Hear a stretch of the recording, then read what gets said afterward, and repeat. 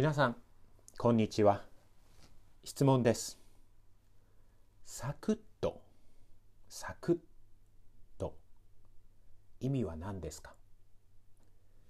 日本語にこういったオノマトペアがすごい多いですね。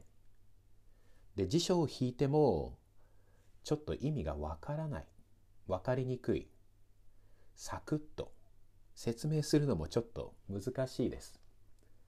なので、ちょっと簡単に、例を挙げて説明したいと思います。サクッと。で、最初はクッキーとかビスケットとか、少し硬いものを割った時の音から来てます。サクッと割れる音、ブレイクする時の音です。で、よくあるのがチョコレートのお菓子とかポテトチップスとか、あとは天ぷらとか、そういう少し硬いものが割れた時の音、それをサクッとって言います。で、よく Google とかでサクッととか検索するとチョコレートのお菓子とか出てきますね。だからサクッと美味しいチョコレートのお菓子、あとは揚げたてのポテトチップスはサクッと音がする。あとは天ぷらをサクッと揚げる。そういうふうに使います。クッキーとかビスケットとかを割った時の音。これがもともとの意味です。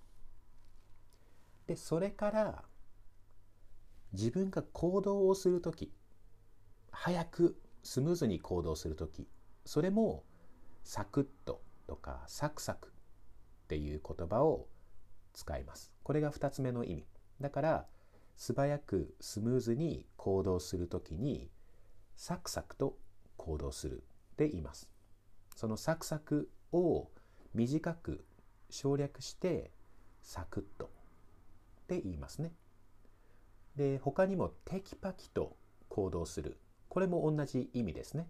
サクサク、テキパキ、サクッと行動する。これ全部同じ意味です。だから例えばサクサク歩く、仕事をサクサク進める、めんどくさいけどその仕事をサクサク片付ける、タイディアップする。で、あとはテキパキも同じだからテキパキと仕事をする。あとはそのサクサクを短くしてサクッともよく使えます。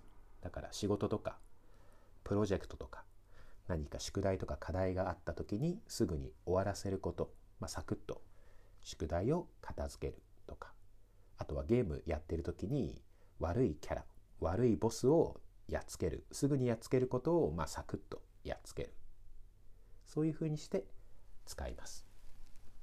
今日はサクッとという言葉の説明でした。もしまた何かわからない言葉があったら教えてください。じゃあまた今度。バイバイ。